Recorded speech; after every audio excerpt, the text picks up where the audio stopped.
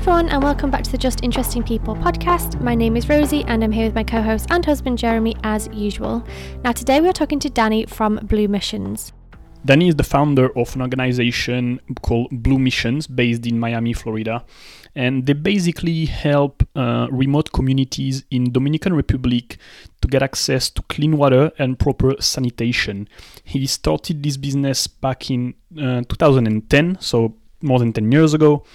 And this venture and being in contact with those communities totally changed his life. And he's doing amazing. He's literally changing life through this organization. So in this episode, he's going to tell you all about it, how he got involved, what they're doing on the field, and how we can all help them. Enjoy the show. Danny, welcome to the show. Thanks for having me. It's a pleasure to be here. Again. I didn't know how inside we were going to let the audience in. Yeah, it's fine. Yeah, they don't know it. But so, yeah, we already recorded this episode, I think, about 1 year ago, last summer in 2020. And we had some technical issues, so we were unable to release the episode. So here we are recording again a few months later. So thank you for taking the time again, because I know you're a busy man. It's my pleasure. It's my pleasure. Thank you. I really wanted to record again to release the episode, because what you're doing is amazing, and everything you do has to be heard by as many people as possible, because what you're doing with your company is amazing, and I mean, it's all coming from you, so you're also super amazing for everything that you are doing. So yeah, we need to share this episode this time, so let's make it happen. So before we start, Danny, you are the co-founder with your sister of Blue Missions, an NGO based in Miami, Florida. And you basically work in Dominican Republic right now you're helping the community by bringing clean water and proper sanitation to remote community on the island. You also have a new business coming that you'll tell us at the end of the show. But maybe let's start with what made you create Blue Missions? Where is it coming from? Yeah, I always tell people that, I'm so blessed and lucky to have found my purpose in life at such a young age. Blue Missions was born, we were founded in 2010. But the journey really began 3 years before that. I was a junior in high school, and I had a service hour requirement. My dad had been involved with an organization that was working in the Dominican Republic on clean water issues. And he said, "Hey, Dan, why don't you come with me on this trip? I went with your sister last year. You have to get your service hours anyways for school. We can do this together." And I reluctantly said yes. That first year, my birthday was right smack in the middle of the trip.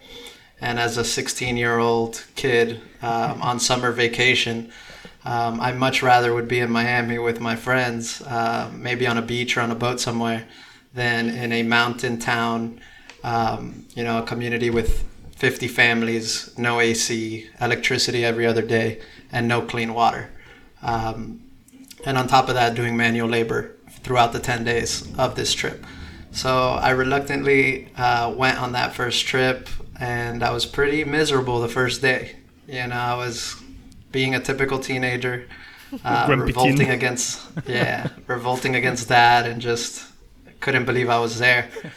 But, I fell in love with the experience. It's as simple as that. My eyes were opened, and I couldn't unsee what I saw at the age of 16.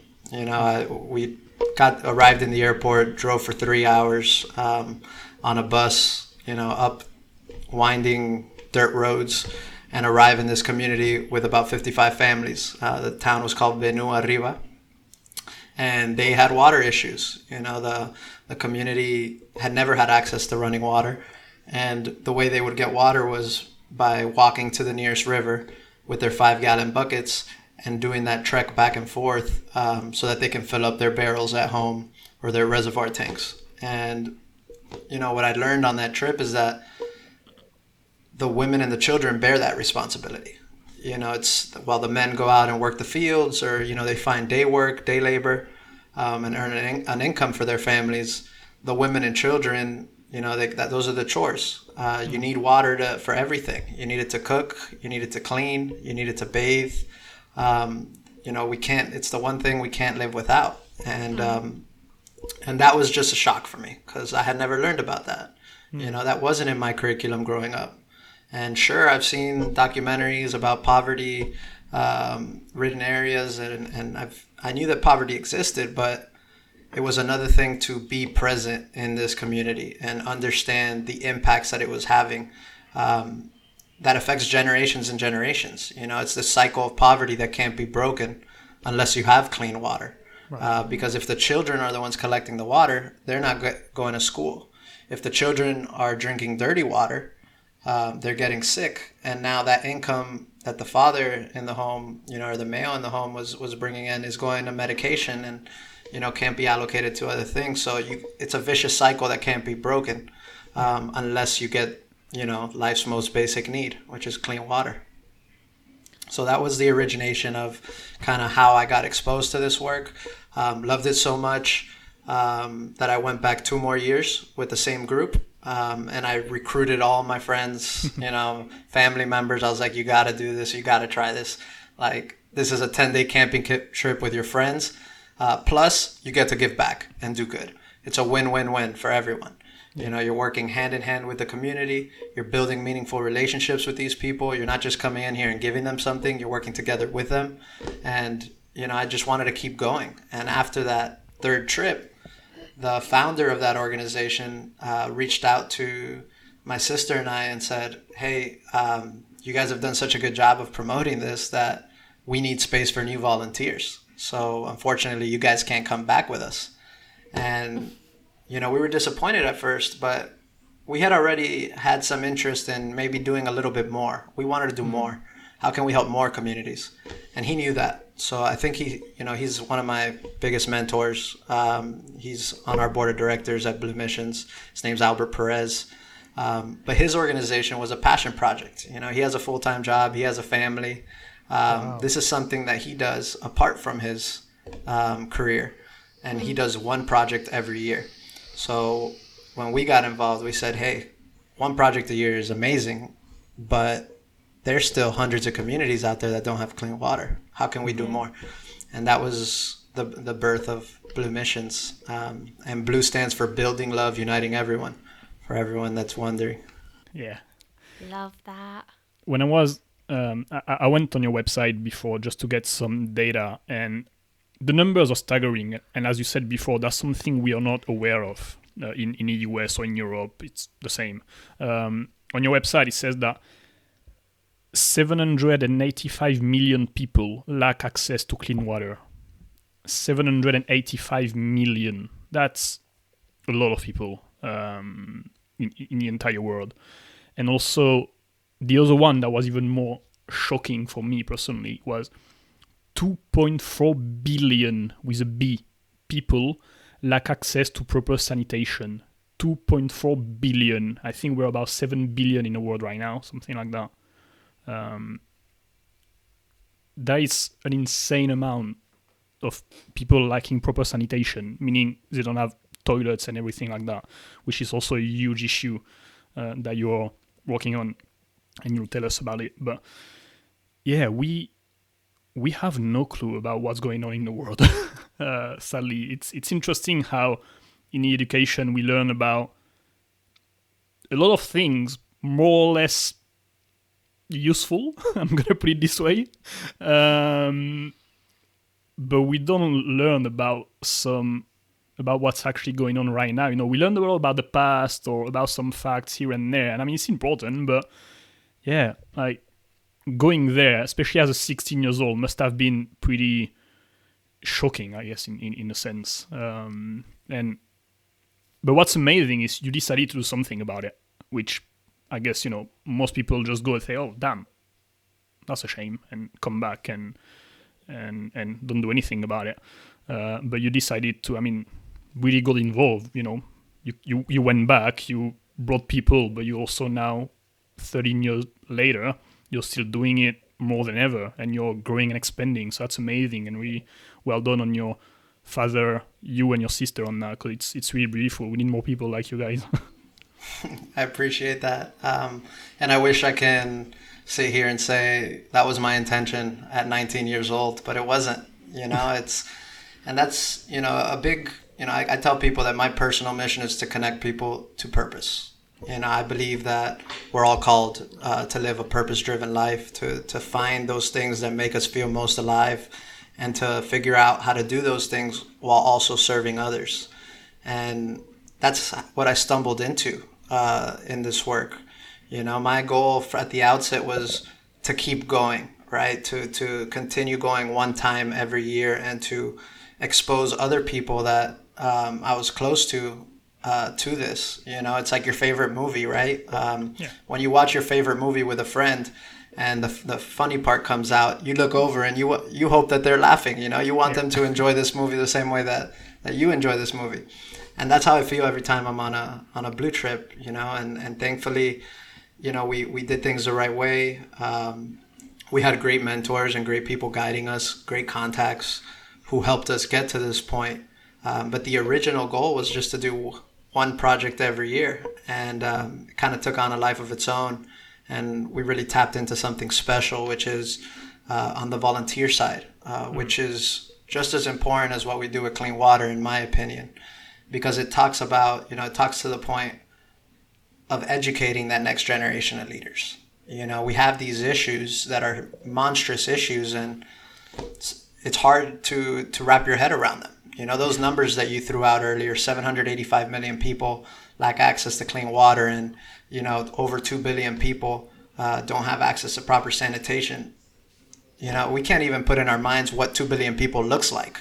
No. I was going to say, 785 million people is more than twice the population of the US, just to give an idea.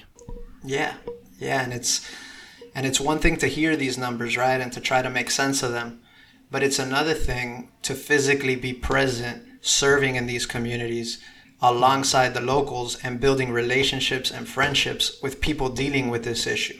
When you know someone and you have a personal relationship with someone that is dealing with this each and every day, you're obviously going to be able to be more empathetic to the situation and understand it. And that's what we tapped into, being able to mold global citizens, understanding the value of travel, and more specifically volunteer travel, when done the right way. Because that was another key, making sure that we were doing things in a sustainable way, making sure that we were respecting these communities, making sure that these communities wanted us there. So early on in the process, we kind of built systems within the organization where communities come to us and they request our assistance. We're not going anywhere and telling them what we want to do. We have a backlog of communities that still need clean water. And, we make sure they know that, yes, we're going to provide support, we're going to provide expertise, but this is your project. And if you and your community don't want to work for this, then we're not the right organization to partner with. Right. We have to make sure that the entire community is buying in. And that's why a lot of scouting goes into these trips. We go visit these communities, 5, 6, 7 times before the first materials even begin to arrive in the community. We help them elect water committee members. We help them open up bank accounts so that they can collect monthly quotas from the families to have a reserve fund if they need to make any repairs on the system down the line. So there's a lot of education that is in play here, and really empowerment. What we want to do is empower these people. These people are just like us. They laugh, they cry, they smile, they're smart, they're talented. The only difference is we won the global lottery. We were born in places where you have access to these basic needs, and they weren't. So once we realize that, once you're face to face with them, and our youth can, come to terms with that, and that's a powerful realization to make. We're no longer serving from a place above someone. We're at eye level. We're meeting them where they are, and to me that's just as important as the clean water. Being able to facilitate these experiences in this authentic way. That hopefully inspires the next generation of change makers. We just want everyone to find what it is they are passionate about. For my sister and I and our core team, it was clean water. it captured us, and we were in, and we were hooked. For someone else, it might be food insecurity, it might be climate change, whatever it is. We all have different talents and different skills that we can use to be an advocate for these causes, and that's our message to the kids. You know, it doesn't matter if you're a missionary that moves to Africa and you dedicate your life to service, or whether you're a CEO of a Fortune 500 company who launches a corporate social responsibility program for a cause that you're passionate about. You know, there's a role wherever you fit in that spectrum. It's about discovering that role, and the only way you can discover it is if you actively seek it out. So that's the message. You know, that's why we're building love and uniting everyone, each and every trip. I love also that you, like you said, you empower the community by just what you said about open a bank account and you can maintain everything we put in place for you later by yourself. That's amazing. It's not just, you know, like, here it is, we've done it, and now we're going home, and if anything breaks, well, like, figure it out. Like, you're really helping them to make it sustainable, which is really amazing. It's like the, I don't know, teach the guy how to fish kind of story. Can you tell us maybe how exactly you operate, like exactly what you do from when you have volunteers signing up for a trip to coming back? Like, what's a project like exactly? Definitely, you know, our projects, you know, there's two sides to it, right? There's a volunteer side and there's a community side, right? On the volunteer side, a volunteer signs up, you know, usually 6 to 8 months before they travel with us. And then we actually do preparation meetings with the volunteers as well. So we want to meet with these, you know, youth volunteers and kind of prepare them for what they're about to experience, both from a, you know, packing safety standpoint, but also from a cultural standpoint. We want to introduce them to the culture of the communities that we're going to be working in, explain to them what these global issues are that they're dealing with, why they're dealing with them, and how we can be a part of the solution. And that way, you know, once they're there, they can kind of fully grasp it. It kind of all, it's like putting the bow on it. Once you're there, it kind of all clicks and makes sense. And then sorry to cut you off, but yeah. you also encourage your volunteers to raise money, right, before the trip? Correct. So our model is actually unique, and I'll dive into that in a little bit. But yeah, the volunteers, they live this incredible experience, and something that we learned is once you experience something like that, that shock and awe, there's some consequences, right? You can't unsee that. And now you're hopping back on a plane, flying across the ocean, and returning back into your bubble. You know, and in our case, we're based in Miami, Florida, a pretty luxurious bubble. So it's hard to kind of reintegrate, you know, to make sense of what you just experienced and what your reality is.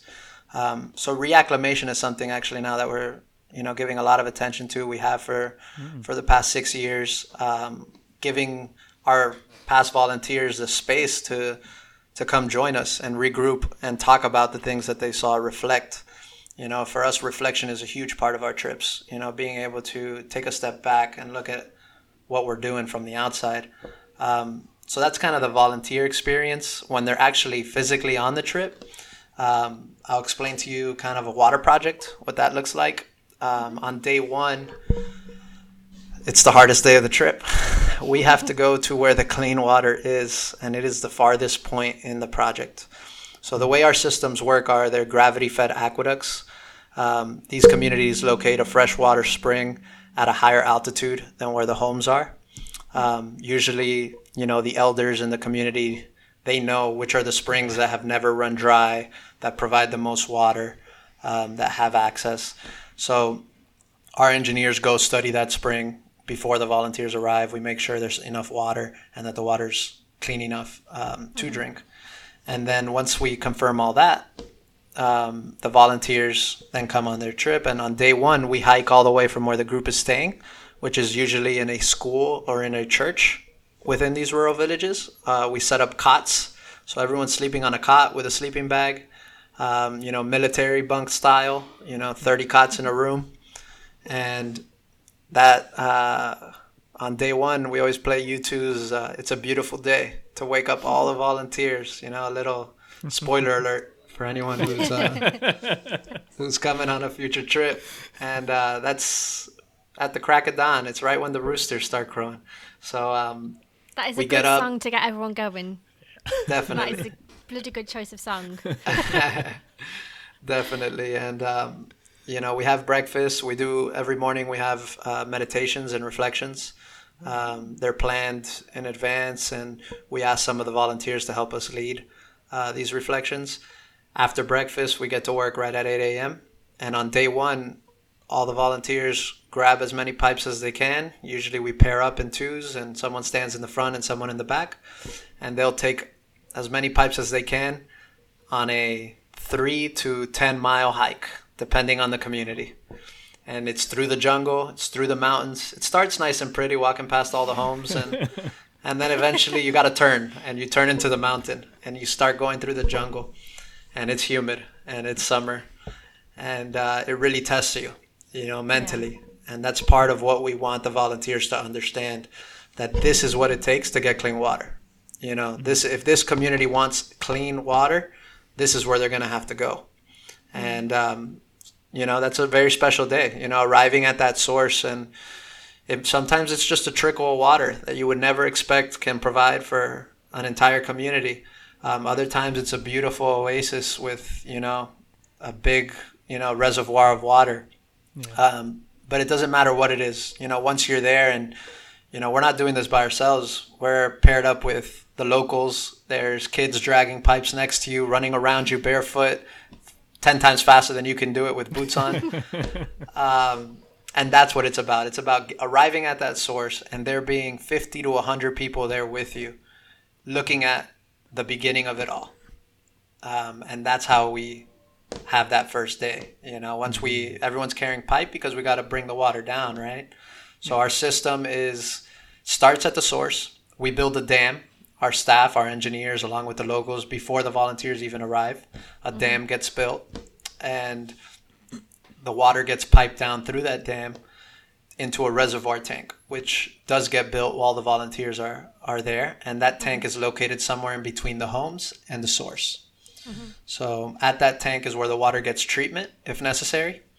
And then, again, gravity is our friend here.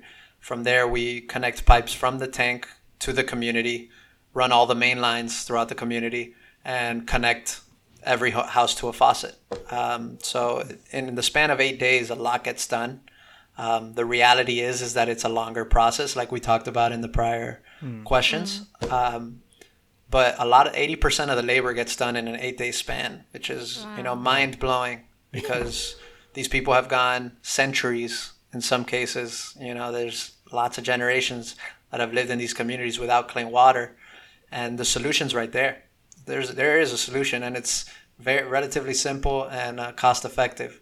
But you know, there has to be some sort of organization to be able to facilitate that. If you've grown up in a rural community your whole life, you maybe didn't finish your education or your studies. You know, I don't think the thought can creep into your mind of, hey, I'm going to solve this water crisis for my community. You know, there's just, if you're living on $1 a day, $2 a day, $5 a day, you can never fathom that you can build a water system. Yeah. But that's why it's so special, you know, when the water does arrive, because there are a lot of non-believers within the community.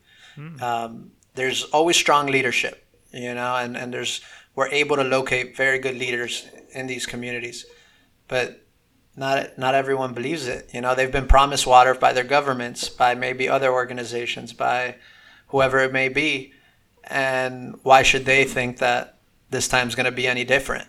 And that's why it's really special when you see that water shoot out for the first time when we test the system, usually towards the end of the trip. Everyone runs under that pipe. You know, they just can't believe it. They're in shock. There's tears. The kids are playing. They don't know. They just like playing in water. Yeah.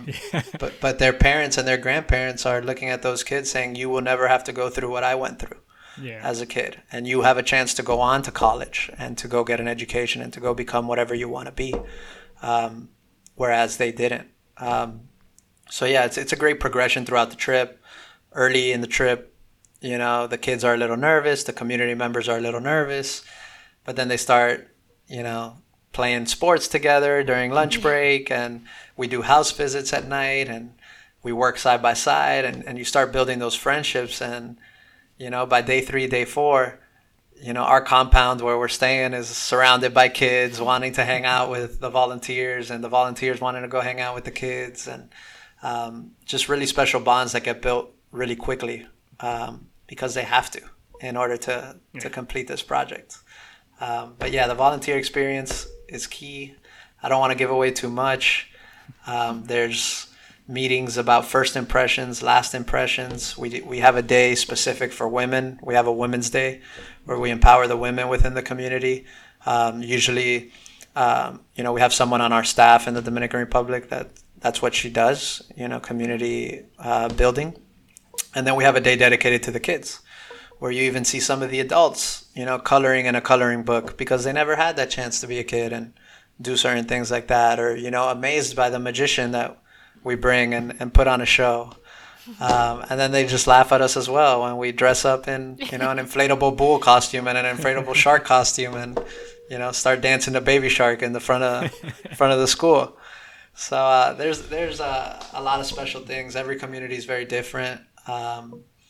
And every volunteer is very different. And, sometimes, and we also understand that we can't expect these volunteers to return home and, for them to just become these, these social entrepreneurs or start a nonprofit. We're just planting seeds. We just want to plant the seeds and hope that they continue to water them and blossom into whatever they want to become. This is such an incredible project. Just even the whole experience of being with different communities by itself without even building the water system is incredible. I think, even that alone is such a huge travel experience, especially for young adults. And then also to do something that's so valuable and must be so greatly appreciated by the people who live there. It must be pretty tense on that last day when the water arrives and everyone's, finally they believe it, there's relief, there's gratitude, and then also a sense of pride in doing that for them and helping them and doing it together, and it not being like, we're going to come here and save you, but no, we'll do it together and we'll build together and make friends and relationships. It just sounds incredible. Wow. Yeah, and it's why we keep coming back for more. We are addicted to this. It's neat. Again, I'm blessed to have found my purpose at a young age. I was a B and C student my entire life, 3.0 GPA in college. I'm a finance major, international business. Never thought I'd be in the nonprofit sector. But that was the path that, was placed in front of me, and that's what I was meant to be doing. And I'm so grateful for it. The relationships and, people who I consider family now in the Dominican Republic. More than half of our staff comes from communities that have benefited from water projects. So these are people who lived the experience. They didn't have clean water. Now they have clean water, and they said, hey, I want to go help other people have this. You've changed our lives. How can I help other people change their lives? And they don't do it asking for a job or asking for money. We have brigades of workers coming in from neighboring communities on almost every trip just because of gratitude. Yeah. And then we obviously, as a growing organization, we're on the lookout for people who can help us do more, and we give them a test shot, and then we end up offering them a position. But we have 33 employees in the Dominican Republic now, and the fact that they understand what it's like to live without clean water helps the entire team come together, and they understand the impact. They have the passion. They're not forcing this. They're not working a job because they have to. They're doing it because they believe in it. And it's been amazing to watch them even grow, because since they haven't been educated, past high school maybe, they had a learning curve, right? To work in an organization that works with U.S. volunteers, with liability and with all the jargon, the red tape that surrounds us. It's been great to watch them become leaders, and then bring in this, we have this wave of young workers now coming in, 20-something-year-olds that are being led by our original 4 employees. And it's just, the hairs on my arm stand up. I get goosebumps because, I understand how these people's lives have changed, and to see them in those leadership roles and really taking command, it's just extremely, extremely special. I remember last time you told us about a girl that you pretty much saw growing up every year. And I was kind of, you must form relationships with these people that you see every time. And I would love you to tell that story if you know who I'm talking about. Definitely. The girl you're talking about, her name is Violeni Esteves. And she's someone who I was blessed to meet at it. It was in 2012. It was our third year. And I had just graduated from the university in December. Mm-hmm. And then I moved to the Dominican Republic in January. So I didn't have a job. I said, I really want to dive into this work that I'm doing and just kind of see what's next before I make any professional life decisions. Yeah. So I commit to 8 months in the Dominican Republic from January to August, where I was interning with another nonprofit organization called the Institute for Latin American Concern. During that time, I was basically a liaison between U.S. volunteer groups and rural communities. So there's high schools and universities that send students down, whether it be for an agriculture program or for a health program. A lot of different missions, would come through the ILAC Center. And at the end of that internship was the third Blue Trip. It was our third summer. Year 1, we had 10 volunteers. Our first project was not a water project. We were working on repairing a school. Our second year, 2011, was our first water project. We were about 20 volunteers. Wow. And then the third year, we had about 38 people apply, and we ended up taking around 30, 20-some, high 20s. Mm-hmm. And we were going to work on a water project in the community of Carrasco. Carrasco is in the province of Rio San Juan, in between Rio San Juan and Nagua. It's a very flat area.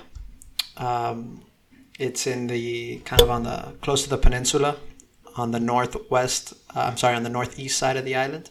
Mm-hmm. And they mainly produce rice. That's kind of like the main crop that you see as you're driving into the community. But what was unique about this town was that it was flat. It was, usually we work in the mountains, and this town was kind of in the valley. Why do I say that? I say that because the source was the farthest source we've ever had to tap into. Mm-hmm. In order to get gravity, you have to go up into the mountains. Yeah.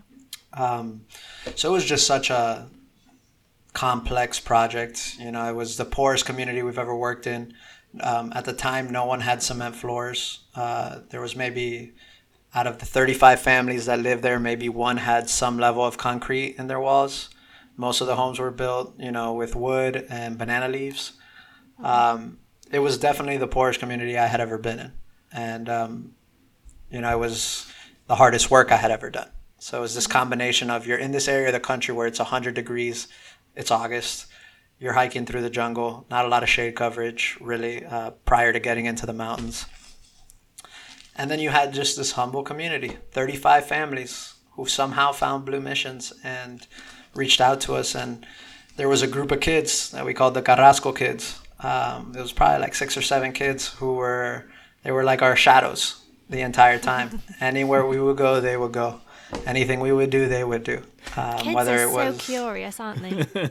They're curious, and imagine being a 6-year-old, 6 to 10-year-old, and this group of 30 Americans, people that you've never seen before, show up to your town. It's like the circus is coming into town. Yeah.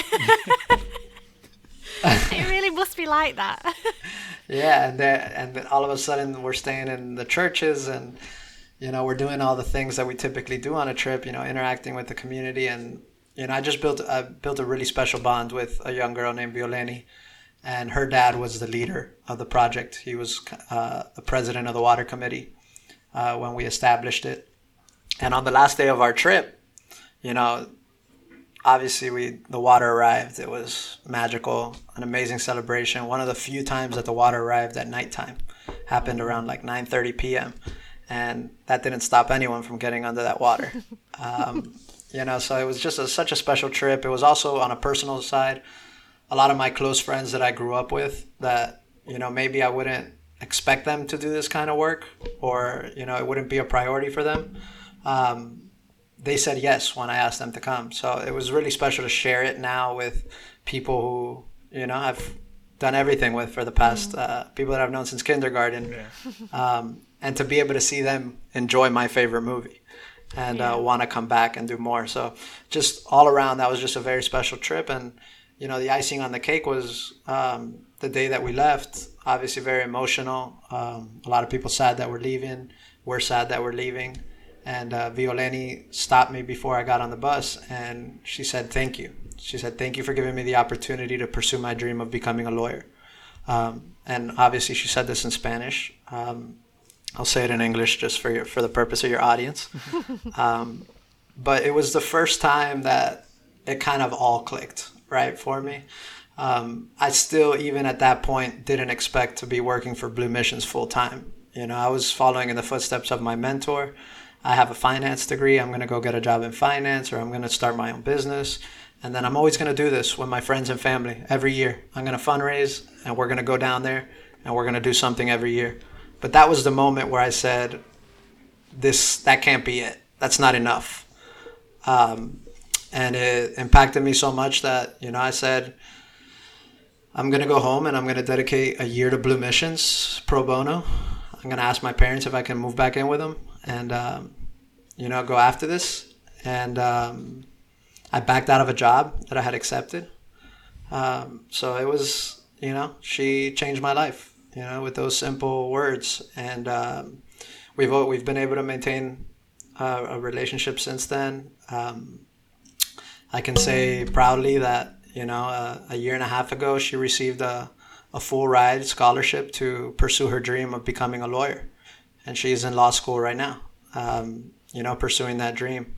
So through COVID, through everything, she's going after that dream. And I also had another great blessing to be able to participate with her on a trip. Her and her best friend, who also was from that town, reached out to me in 2019 and said, hey, what do you think about us joining you on a trip with volunteers to another town and help them? And of course, I almost feel like a proud dad. I made sure I had to get myself on that trip at least for a few days. And, just humbling to see it all full circle. And, to me, that moment in 2012 when she said those words, it was like, I've seen this in movies and documentaries, and, it doesn't feel real. But it happened. It's as simple as that. It's something that you think is scripted, and and it happened to me, and it just totally changed my perspective on what my career was going to be. And, kind of got the ball rolling to think big, to think bigger. And, she's a very special person, and I'm glad that we crossed paths. And she's now in law school. That's incredible. Yes. Wow. Yeah, and she was 10 years old at the time. Wow. So, yeah. that must, like, your heart must just explode with just happiness. And I don't know, like, my heart is exploding for you. So I can't imagine what your heart feels like to have that whole experience going from, helping this girl who would have been spending her time collecting water with her mom, I guess, to now having a degree and a future and something that she wants to do, and she's not feeling trapped because she can get the education that she needed and she wanted. And wow. No, it's totally special, and it's a beautiful story. It's a beautiful story, and she's still writing that story as well. At the same time, it reminds you of how important and how dire the need is, because you also think about all the people that you can't help. And all the communities that you have to turn down, and that are needing, and that have dreams and they have aspirations. And unfortunately, it's a little harder for them to pursue those dreams and aspirations. And it definitely motivates us to keep working. This is a success story. It's a happy ending, but it's not always that way, and for us, and even if you do get clean water and your life does change somewhat, the stories don't always end so nicely. There's other obstacles and other challenges that they continue to face. But what we want to do is give them the opportunity, eliminate that need that they have, that life's most basic need, give them that foundation. And then now we're on a little bit more of a fair playing field where they can pursue their dream.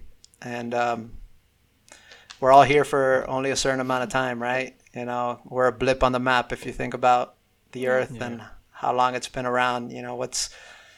I can't imagine why anyone would spend their life not doing what they love. So giving people that opportunity is what it's all about for us. And do you mostly accept teenagers? Do you take adults as well, or is it mostly young adults, like teenagers that... At first, it was mainly teenagers and college students. That was our demographic. That was our network. Our team is comprised of Leslie Ramos, who's our creative director, who has a similar story as myself. She participated on LIFO missions. She's 26. Richard Sixto is my best friend since first grade. We're the same age. We're 30 years old. I convinced him to quit his job up in New York and move down to Miami for a lot less pay. And this was back in 2014. And, it was just, it's been a blessing. Nicole Aguirre, our program director, is, 28 years old. We all grew up doing this together, as teenagers. And we were outraged, we knew something was wrong and something had to be done. And we got to build it together. So that's definitely a special part of this as well. And towards the end of this call, I'd also want to talk about how full circle, I don't know if we discussed this on the last time we spoke, but my dad, who had been in corporate America for 30 years, last year, just before the pandemic began in January, he quit his job of corporate America and came to work for Blue Missions. Wow. And it was, for me, it's full circle, right? He forced me to go at 16 and, I think I'm a little wiser now at 30 than I was at 16. And I've grown into that kind of role of helping connect people to purpose and living the life that you were meant to live. And I knew that this was for him. I knew this was his space and where he could thrive and where he could be passionate about something every single day. And he's absolutely crushed it. He's actually now our CEO at Blue Mission. So we're really excited about the direction of where Blue's going. To answer your question, that I'm sorry I never answered it. We also have adult trips, right? And that's been a big focus of his, getting adults to participate on this, getting family trips going on, getting religious groups of all sorts to kind of channel that. To put their faith into action and to be able to give back in a unique way. So anyone and everyone can serve. I've been on a trip with a 70-year-old, the grandma of one of my childhood friends. Whoa. And she would work a little bit. She would come out in the afternoon when everyone was feeling down and tired. She'd come out with a big pot of coffee, Cuban coffee. I know you guys know about the Cuban coffee in Miami. Yeah. And everyone has a role, right? There's some people that interact with the kids more. There's some people that, just are workhorses and they're swinging that pick 8 hours a day nonstop. It doesn't, everyone has a role. You do what you feel called to do. And we kind of give everyone a chance in the first few days of the trip to try out different roles and jobs. And then ask them, hey, where do you want to go tomorrow? Where do you enjoy being more? And you kind of fit it in and make sure that you're on target with your schedule, but it's all about putting people where they want to be. Yeah. I really want to acknowledge you and your sister and everyone in your team, because I've got to say that I'm guilty of what I'm going to say. I've never been to Dominican Republic, but I think I've been to similar countries in terms of, like proness, like and stuff like that. And I've seen similar community. And you see that, it's revolting. You go home, you think, you reflect, you're like, how the fuck is that happening in the world? I've got to do something about it. I've got to donate, send stuff, whatever. And then 2 weeks later, you're back in your bubble, you're back on Netflix, and you forget about it. I'm guilty of that. I've done that after Indonesia, after Cuba. So I really want to acknowledge you and all the guys that are still with you, because saying I'm going to do something about it is easy, but actually doing it years over years and building what you're doing is really amazing, and it's easier said than done. So really, I really want to acknowledge you on that, because I appreciate it's amazing. I think it's important to say, because I think a lot of people are guilty of that, and like I said, I'm guilty of that, and I think a lot of people have the intention, and then you get caught up in life. I mean, it's not even about being guilty or anything. Like, life happens, we all have shit going on, and cause it's not easy. Like, the logistic of everything is far from easy. Like, you want to do something, but when you realize that to actually get a package delivered at the other side of the world or in Cuba or whatever, it's not that easy. So and that's normal. I'd say we're all human. I've had highs and lows throughout these 11 years, almost 12 years. This last year was a difficult year. It was the hardest one for Blue Missions, definitely. And it's overwhelming sometimes. It's also overwhelming to be doing this type of work, to be going somewhere for 8 days, to be building relationships and then leaving. And then you don't know when you're going to see those people again. And then you got to go do it all over again the next week or in 3 days when the next set of groups arrive. So there's a lot of low points in this type of work. It's not all as fun and dandy as it may sound when we talk about it. But the why has to be strong. If the why is strong and you have the right people around you, when you're down, someone else is going to pick you up. When they're down, someone else is going to be there for you to remind you why it is that we're doing this. And we're all humans. It's normal to kind of fall back into our habits. And it's a challenge that we all face, right? It's the person in the mirror that we're trying to be that best version of ourselves, right? And as long as we strive for that and we continuously kind of water those seeds, right? It's like we talked about before.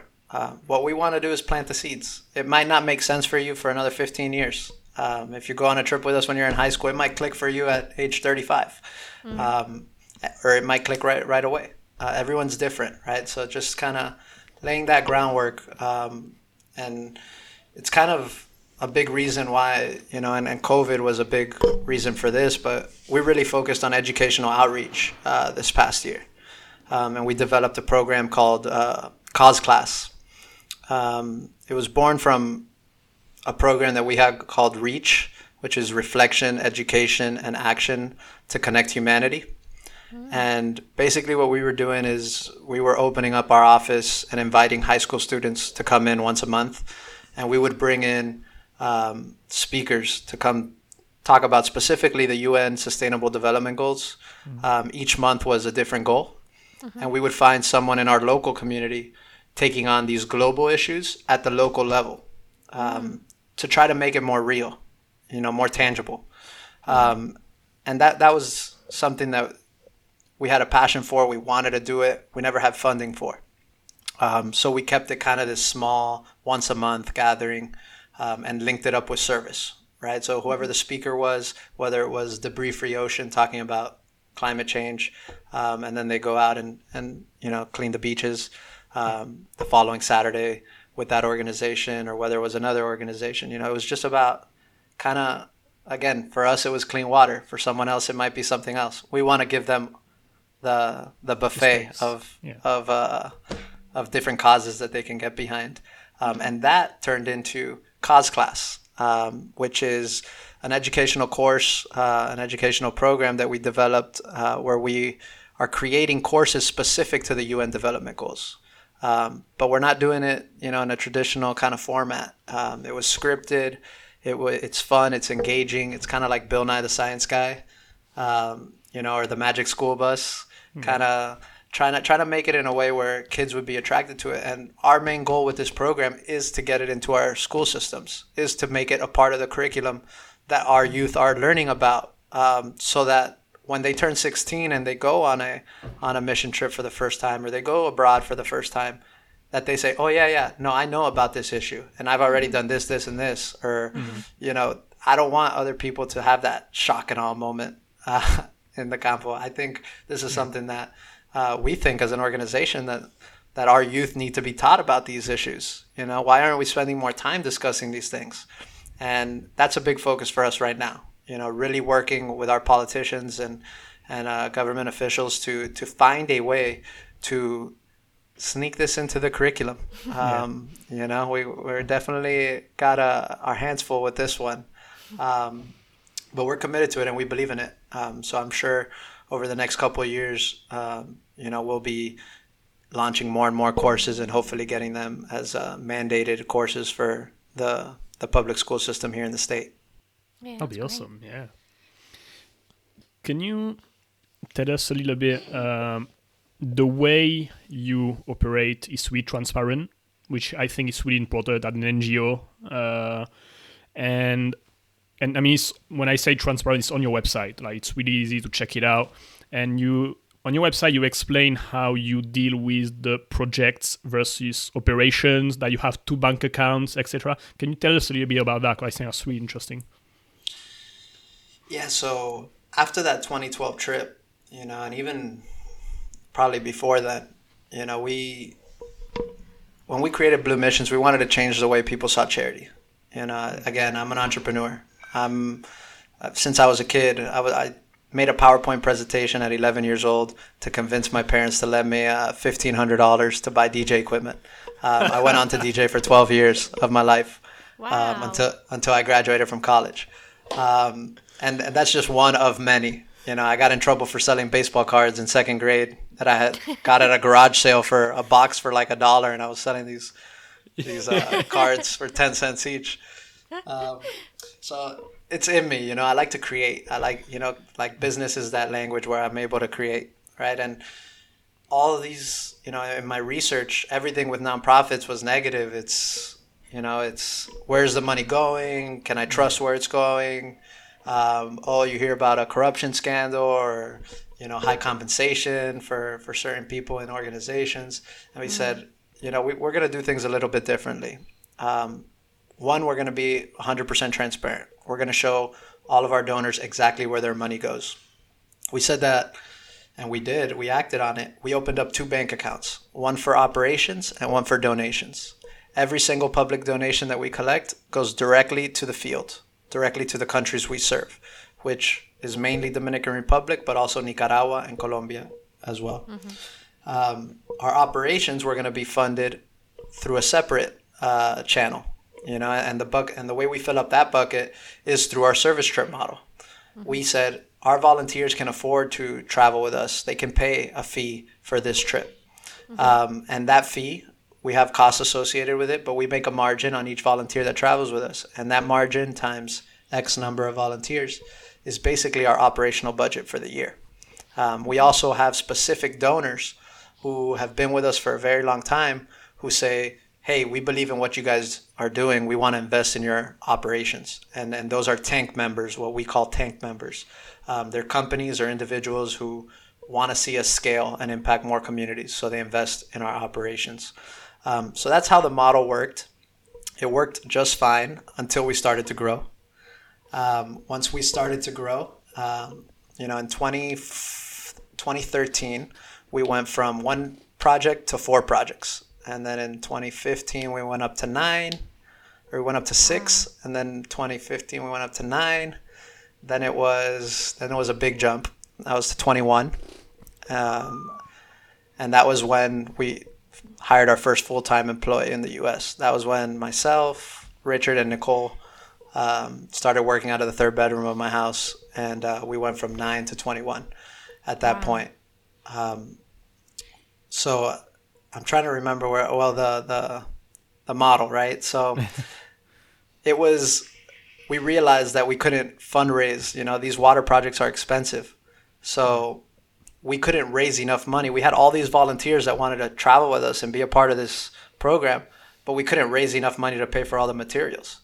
So that's when we came up with what we call the community contribution fee. We consulted with organizations like Charity Water in New York. They're one of the biggest players in clean water. They're a fundraising organization, and they sponsor organizations on the ground to execute projects. But they were kind of changing the way charity was going as well. And we went to their offices in New York. They gave us a free consulting session for about 2 hours with their VP of development. And he said, what you guys are best at is facilitating these service experiences. This is where you have to be spending 90% of your time. And then figure out how to make the numbers work around that. And that's where the community contribution fee was born. And now we ask each of our volunteers to help us fundraise the material costs of the trip. So if you're on a sanitation project, that's around $250, $300. If you're on a water project, that's about $500 based on the average number of volunteers per trip. And that basically made our model the most sustainable it could be. For every additional volunteer that signs up with Blue Missions, more people get clean water. It's as simple as that. So we no longer have to worry about, are we going to have a deficit this year on our fundraising? It's a tough year. Companies had to cut back on giving. Most organizations will have to reduce staff or cut programs. All of our growth is tied directly to that volunteer number. So we can focus on what our mission is 100% and really grow from there. So that really changed everything for us.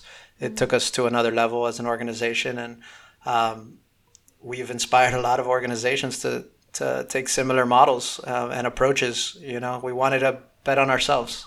Who better than to bet on ourselves? And thankfully, that's the model, and it's working.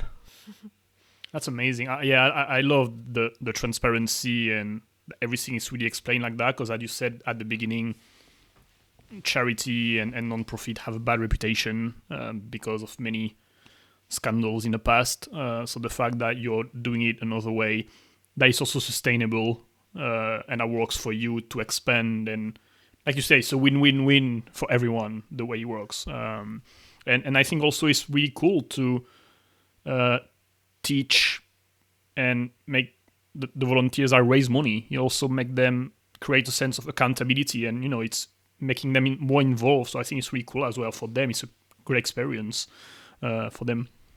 Yeah, I agree 100%. That was one of the, surprise benefits, something that maybe we knew that this was part of it, but we didn't understand the impact of it. And for a volunteer to be able to give up their time, their talent, and their treasure, to be able to learn what it's like to fundraise as a teenager, and see how difficult that is, and not only how difficult that is, but how much you can actually accomplish if you actually set your mind to it, because it's not easy, but it's also not the hardest thing. It's a great skill. You learn what social capital is. You learn that you have a network of people around you because you were born into this world that can help and can support. So I think it's great whether you're going to be in the nonprofit sector or whether you need to raise money for your next venture. Asking people for money is not easy, and it's a good learning experience. Yeah, for sure. Yeah, it's a great skill to have right now, I think.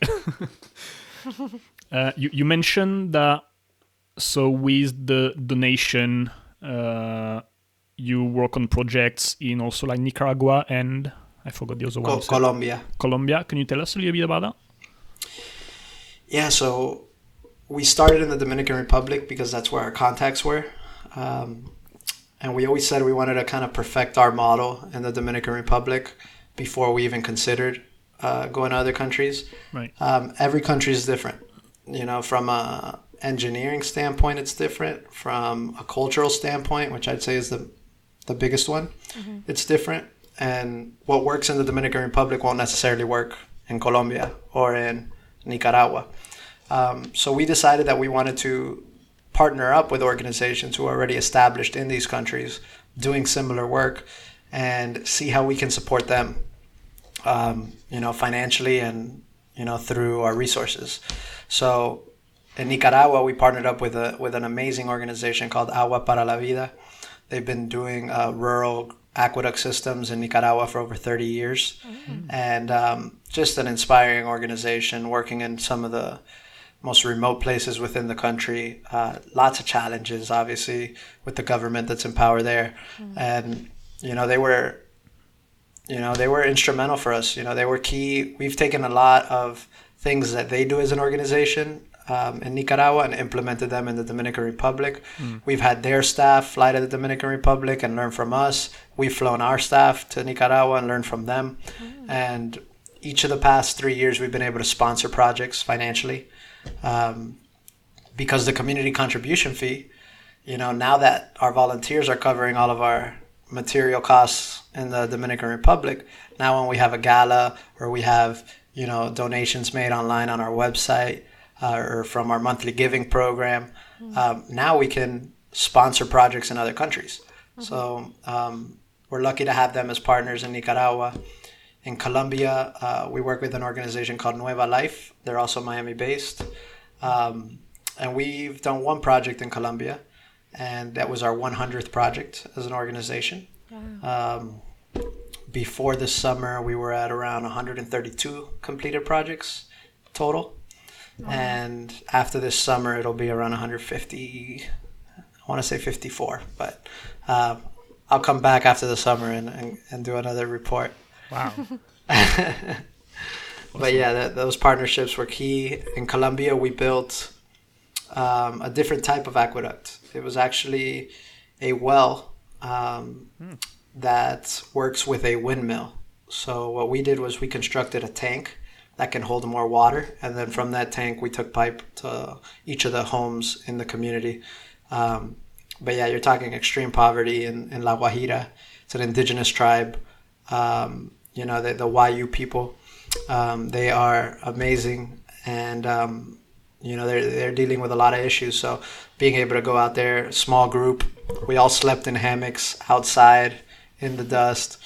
There was contraband coming from Venezuela in the middle of the night. It was definitely not a place where we're sending volunteers, but we were able to do that trip with just our staff and some of the locals as well. That must have been an experience. Yeah, and if you want to learn more about that one, check out our YouTube channel, Blue Missions. We have a video specifically about that trip, and that video has the power to change your life. So I definitely recommend checking out that video. It will open your eyes to the reality. Okay, we'll leave that linked in the show notes for sure. On a more like personal level, as a human being more than as an entrepreneur, it must feel in one side like really rewarding, because you're helping people, and it's good to acknowledge that and to give you a tap on the back and say that I'm doing something good. It's good to be aware of it. I think there's no that's something good. Also, it's really humbling, I feel, this job that you're doing, helping people and empowering them. How did it impact your personal life, all those connections, seeing the reality of the world outside of the bubble, like you said? You must have grown a lot, because you started so young as well. Like you must have grown like so quickly in your 20s, like thanks to these experiences. Yeah, no, it's definitely shaped my life. They say you still continue to, kind of form your thoughts and the way your brain thinks and your beliefs until about age 30. Some people say 35.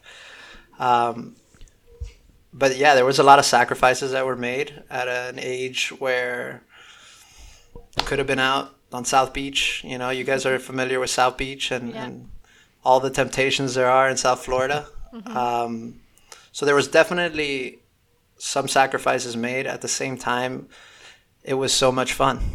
It was just, that's how I originally fell in love with it. I couldn't believe that, I was going on this thing that I thought was going to be miserable. And the founder, he might be a great candidate to come on a future podcast.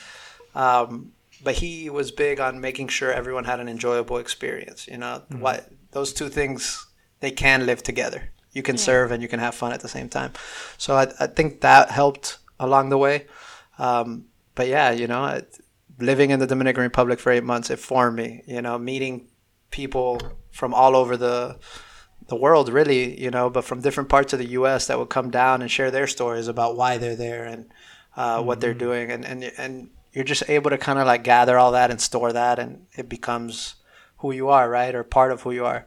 Yeah. And I'm just grateful, that it turned out this way. And yeah, I hope I'm still growing. I hope I can still keep learning. And I think at this point in my life, I think I'm kind of realizing that, that you have to focus on the things that you love, that you have to strive to be yourself, to be able to be yourself no matter what situation you're in. But there's still growth, even despite, being over. My birthday is next week, so I'll be over 30 next week. And welcome to the club. Yeah. It's hitting me a little bit. It's fine. It's not that bad. It's just the beginning. It's just the beginning. You got time.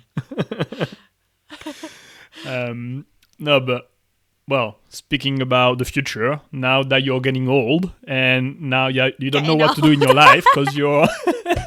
Sorry about that, you're getting old. Jeremy puts it very bluntly. It's okay. I appreciate the honesty. And because you don't have enough on your plate, you said, I know, I'm going to start a new business.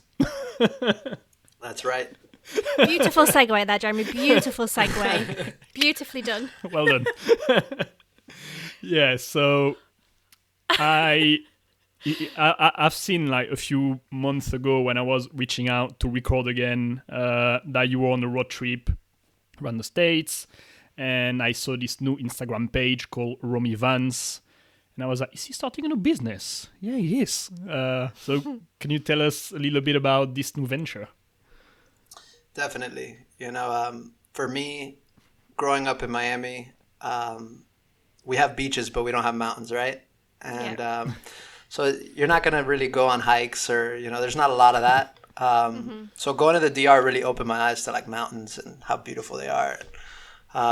Traveling throughout the U.S., I really am able to be, the best version of myself when I'm surrounded by nature and by beauty, and being able to reflect and be present and, get rid of the phones and, really just be present with whoever's around you and with whatever's around you. And, it's something that I'm passionate about, the outdoors, being outside. I've obviously have some experience facilitating experiences. And then I stumbled upon van life and what the culture around van life was. And, basically people who their home can travel with them, people who want to see the world and wake up in different places each and every day. And I think there's a lot of value to that. I think there's a lot of value to getting outside and bringing that disconnection. So that inspired me to create a business. It kind of started in the pandemic. I was going to take a step back because of you guys heard what our model is, right? So when service trips get canceled last year because of the pandemic, we had over 800 volunteers signed up to travel with us last summer. Wow. That's over $1 million in refunds. Wow. For service trips. So our financial situation was dire, and there was a lot of uncertainty. I wouldn't say that we ever felt that, we were at risk of closing Blue Missions, but we definitely had to start thinking about how are we going to preserve Blue Missions. And one of those preservation thoughts were, first of all, everyone took a pay cut. And then, I kind of voluntarily said, hey, you know what? I think it'd be good for me to kind of take some time away, sort of a sabbatical, especially after the pandemic, and once we were clear on the other side and I knew the organization was in good hands, we promoted my dad to CEO. So I guess technically I'm still his boss, but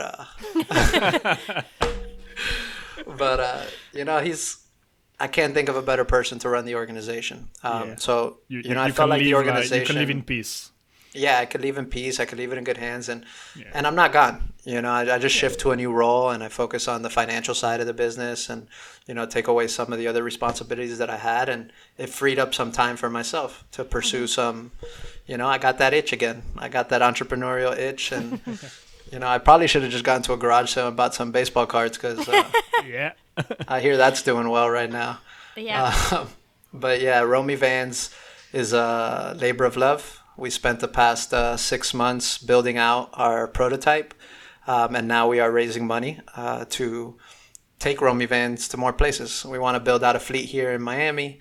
We want to, what we're doing is we're building a business that is also giving back. What we want is to educate our consumers about climate change and about what's going on. So we're actually going to be a B Corp. We're joining 1% for the planet. We want to partner with organizations that are tackling climate change, and obviously vehicles, there's carbon emissions. Yeah. Our goal is to 100% offset our carbon. I don't think we'll be able to do that from day one, but that's what we're striving for. Mm-hmm. And to bring that awareness, right? And to facilitate these experiences that people will never forget. Help them kind of be the concierge to show people how beautiful Florida is and all the gems that there are, that it's not all about the clubs on South Beach. Yeah. There is more to Florida than that.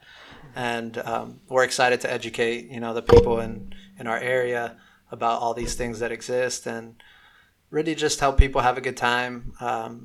Be an example of a business that is thinking about social responsibility. So this is just a passion project. It has a lot of potential. It's growing. During the pandemic, the RV industry grew, at an astronomical rate. This is something that started in Europe. It was popular in Europe and Australia, worked its way to the west coast of the U.S., and then now it's kind of trickling around everywhere. So I think it's a great opportunity. I think it's something fun, something that I'm engaged with, so looking forward to see where it goes, and hopefully take some more road trips at some point. The van is beautiful as well. Like, we looked into van life for a little while. We were like, do we do that or do we not?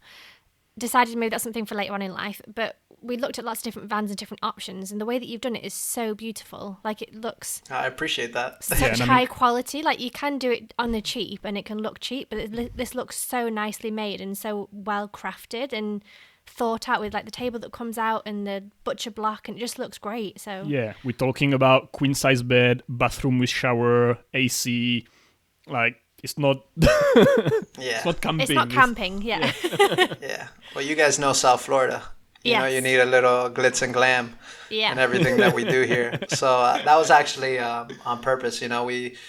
We've seen a lot of great vans, carefully designed and well thought out designs, but who's filling in the chic vans, or the boho chic vans. We wanted to make sure this was a stylish van, but also have all of those amenities. We want this to be your hotel on wheels. If you're coming to Miami, to Florida, whether you're going to Disney World or whether you're going to the Springs in Central Florida or to the Florida Keys, we want this van to be able to not only be comfortable for you, but to also feel like home, not like a van. And I think we kind of hit on the design. We've gotten some great feedback on it. Check out Romy Vans on Instagram.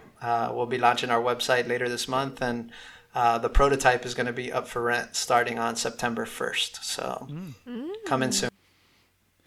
And you've been experiencing the life in his prototype for the last few weeks, right? How was the road trip?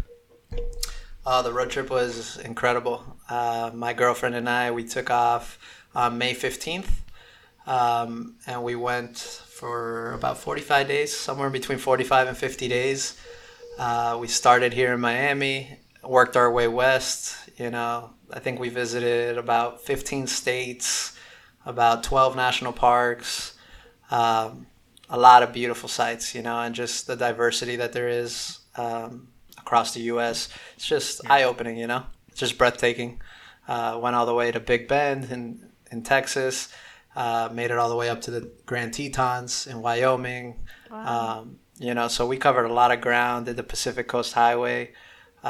Just great reset, way to charge your battery. You know, it's been a stressful year for a lot of people, and it was just what we needed at just the right time. And now we're back home and ready to take this to the moon.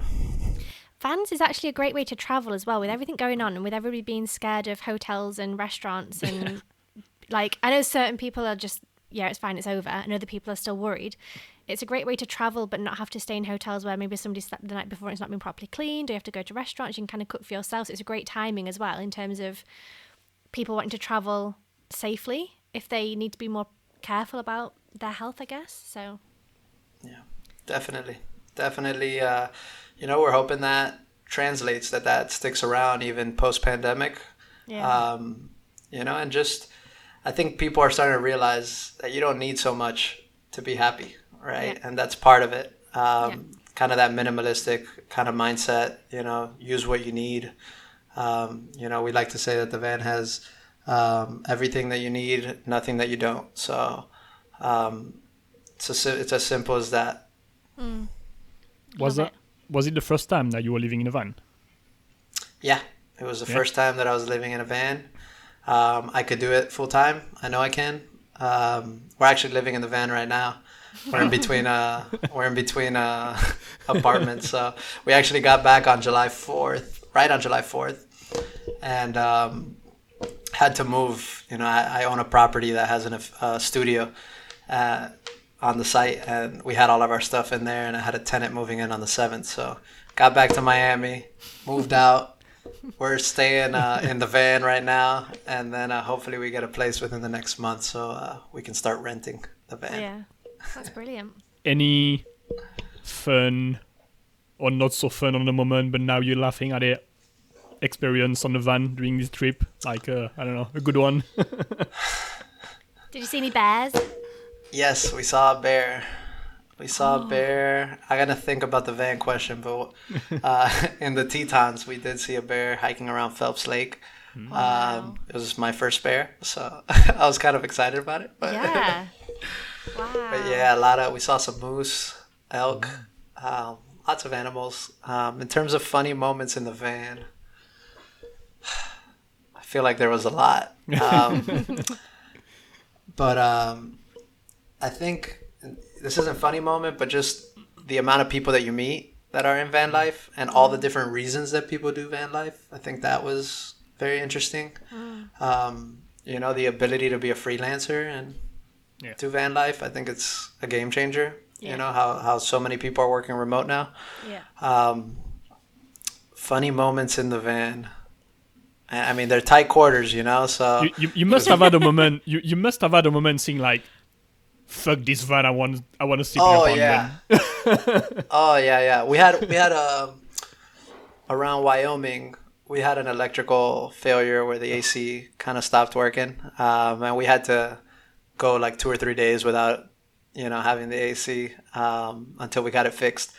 But yeah, there's moments you hit your head on something, or, you know, or it's mosquitoes outside and you really want that coffee in the morning, but you got to make some decisions. Yeah, van life is definitely recommend, whether it's with Romy Vans or not. Try it out. It'll teach you a lot about yourself. It'll show you how strong you are, how many things you can do, and it's a freedom that's unparalleled. Love that. We'll definitely link everything in the show notes. Do you have any other questions, Jeremy? I do have one last question. Oh, yeah, of course. I don't know if we did ask you this question last time, and if we did, I don't remember your answer, actually. Okay. If you could have a conversation with someone, dead or alive, famous or no, it doesn't matter, anyone on Earth that you think is the most interesting person in your eyes, who would you pick and why? The most interesting person in my life, or in just your in eyes, general? just in general. In my eyes. Wow. Wish I would have gotten some show prep for that one. He loves to drop this on people, and then everyone's stumped for an answer. So Well, I don't remember if I'll you tell asked you me this what. question last time. I've answered this question before, not on your podcast, but on our Blue Trips, we have a game that we play in the mornings. It's kind of like a game show. It's called Saved by the Bell. You remember the TV show Saved by the Bell? Yeah, with So Screech. we play the theme song to that, and we have like 60 questions, and it's kind of like a game show. We got to judge, and you got to pick a number, and whatever number you get, that's the question you get. Okay. And this one's on there. So I've heard this question before. That was me filibustering. Yeah. Coming up with an answer.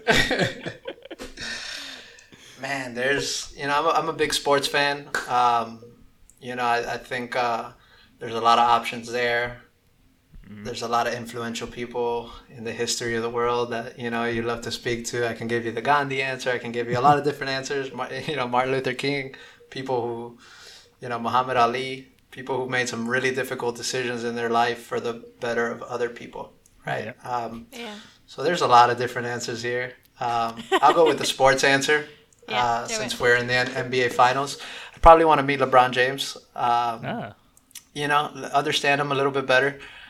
I know he does a lot of good. He's obviously changed the way athletes conduct themselves. The amount of power that they have. Created this entire economy around himself. So really just kind of, he had a lot of fame at a young age as a teenager. How do you deal with that? Kind of fame and money. So I'll give you that answer on short notice. I'll think about it when I come back on for my third session with you guys. Yeah. I'll have a better answer for you. That's a good one. I don't think we've had that one before, have we, Jeremy? No, yeah, and it's actually an interesting one because we all know LeBron James, the basketball guy. But for example, I don't think that many people know that he opened a school and stuff like that. I don't think a lot of people know like everything he's doing on the side to help the black community and the poor community and everything. He's actually trying to make some changes using his name and his fame to make a change in the world and help other people. And I don't think enough people know that because he's not talking about it that much right now. I guess he will post-career. Yeah. So yeah, no, I think it would actually be a really good conversation. I'll listen to that for sure. Awesome. Good answer. Thank you so much again for being on the podcast. We hope it works this time. Fingers All crossed, good. guys. If you're listening to this, it worked. But thank you so much, Danny, for being back on again and for sharing your story and just being such an inspiration. Honestly, it's been great to have this conversation You're again. a beautiful soul, Danny. Yeah. I it's been appreciate amazing. We never met in person, but I hope we do. And I really hope we can make it to Dominican Republic with you one day. I really do. And- We'll make it happen. And use the vans. We want to use your vans for van life at some point. Yeah, so. if you want a Koba in Europe. For sure. I know we'll cross paths again, and until then, hope you guys stay safe over there. Enjoy your time with your families, and for everyone listening out there, if you feel inspired by anything that you've heard today, I encourage you to visit our website, bluemissions.org. We have a program called The Source, and we give some exclusive content to the Source members. This is our monthly giving program. You can really make an impact every month, help people get clean water every month at any level, whether it's $1 or $100. It doesn't matter. We hope you guys can join us there, help us continue this fight against the water crisis. And if you're interested in traveling with us, hey, come on board. It sounds amazing. It sounds like so much fun. We'll be there for sure at some point. Awesome. Thank you guys. so much again. Thank you everyone for listening. We'll be back next Wednesday with a brand new episode. We hope you enjoyed it. Bye. Bye.